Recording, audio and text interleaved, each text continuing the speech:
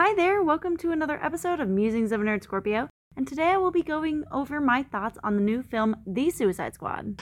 You know the deal. Complete the mission, you get 10 years off your sentence. You fail to follow my orders in any way, and I detonate the explosive device in the base of your skull. Love him or hate him, these are your brothers and sisters for the next few days. Any questions? None. Yes, that is your hen. Very good. We're all gonna die. I hope so.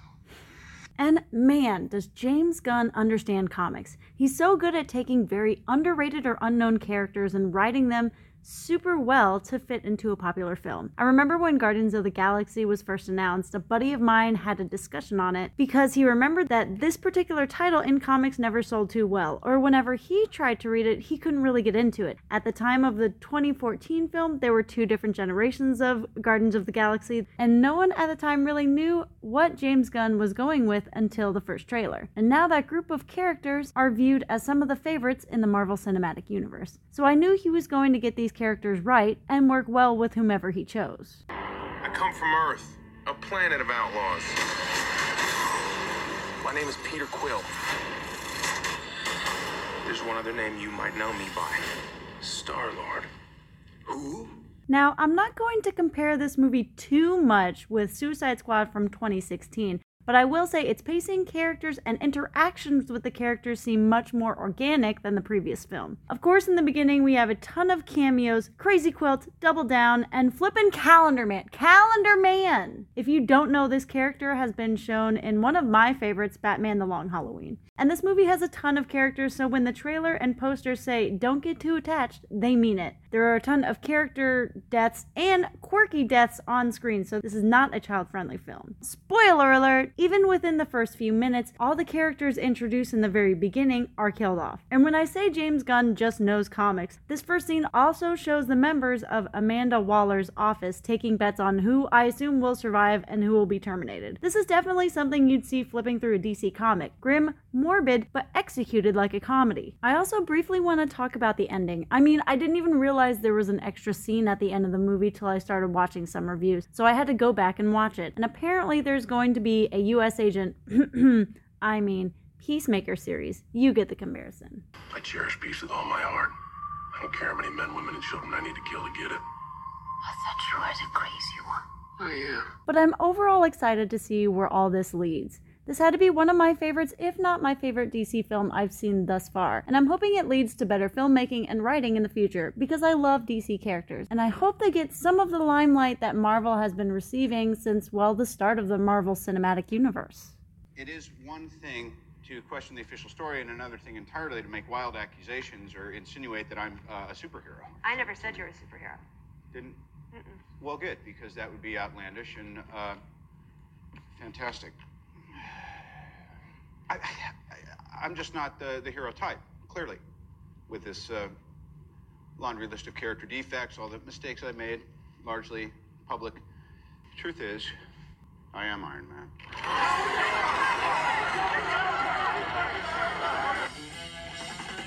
This was crazy in 2008. That was crazy. Before I end this episode, I want to say please check out YouTuber Cosmonaut Variety Hour and his comparisons on the two Suicide Squad movies and how one works and the other just doesn't.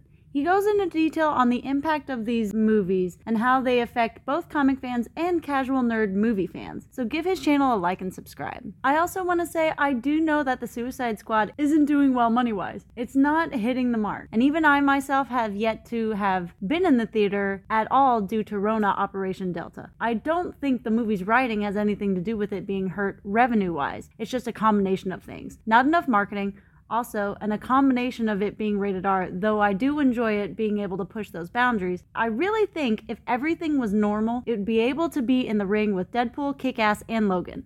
Hey! Call 911! Just like a superhero, they're fighting a bunch of guys.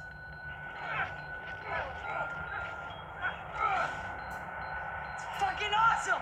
And can I just say, ending a comic movie with a typical big battle fight, I was sort of expecting, but Starro? The Starro? That's amazing. As soon as they said Operation Starfish, I nuzzed my husband and I was like, oh, they're talking about Starro. Needless to say, he gave me the Oh, shit. Here we go again. face, and I gave him a quick rundown of the characters just to have Starro pop up later in the film. It was like the cherry on top. Harley with a javelin, Bloodsport and his interactions with Sebastian, anything with King Shark and Polka Dot Man. And yes, if you're familiar with the character King Shark, he's sort of like Hulk. He can be written in any way, but for this movie, how he's displayed definitely works for this cast. I could go on and on about this movie. I really overall liked it. And the fact that John Cena now walks around in costume everywhere he goes is definitely a quirky plus. He actually played the part so well, half the time I just stated, that's just John Cena being himself, not even acting. So he's definitely found his character in all these superhero movies. That goes back to what I said earlier, that all these character interactions are so organic, I really believe they're just simultaneously existing and being thrown together in this situation. The bar and the bus scenes are actually some of my favorite scenes because they show that perfectly. Rats are the lowliest and most despised of all creatures, my love. They have purpose. So do we all. Anyway, this episode is getting a bit long. I keep on thinking of things I want to say about it, and I'm flooded with more things to say, so I'll probably end it here. This has been the Nerd Scorpio, signing off. I'll be on vacation for a few days, so my next upload won't be for a while, so stay tuned. Remember to give my YouTube channel, The Nerd Scorpio, a like and subscribe. My newest video is me reacting to the newest trailer of Ghostbusters Afterlife. I've also recently done a collab video podcast with YouTuber Lime the Frog, titled Pac-Man Frogs and the Nanny Cat, where we talk about our journey on pets and family. Give her channel some love. Talk to you soon. Bye!